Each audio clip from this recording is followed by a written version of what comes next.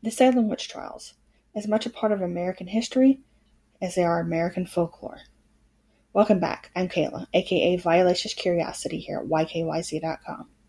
It's been 328 years since Sarah Good, Sarah Osborne, and Tituba were arrested and accused of witchcraft in Salem, Massachusetts on March 1st, 1692.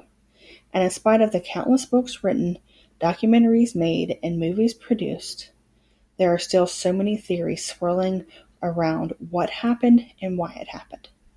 But as a sociologist and activist for freedom and equality, I may see things a little bit differently and a little bit simpler.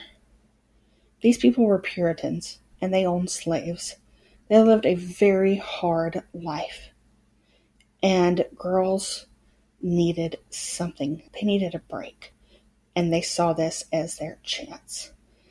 They saw it as their chance to have fun, as their chance to escape, to get attention, and most importantly, to get power.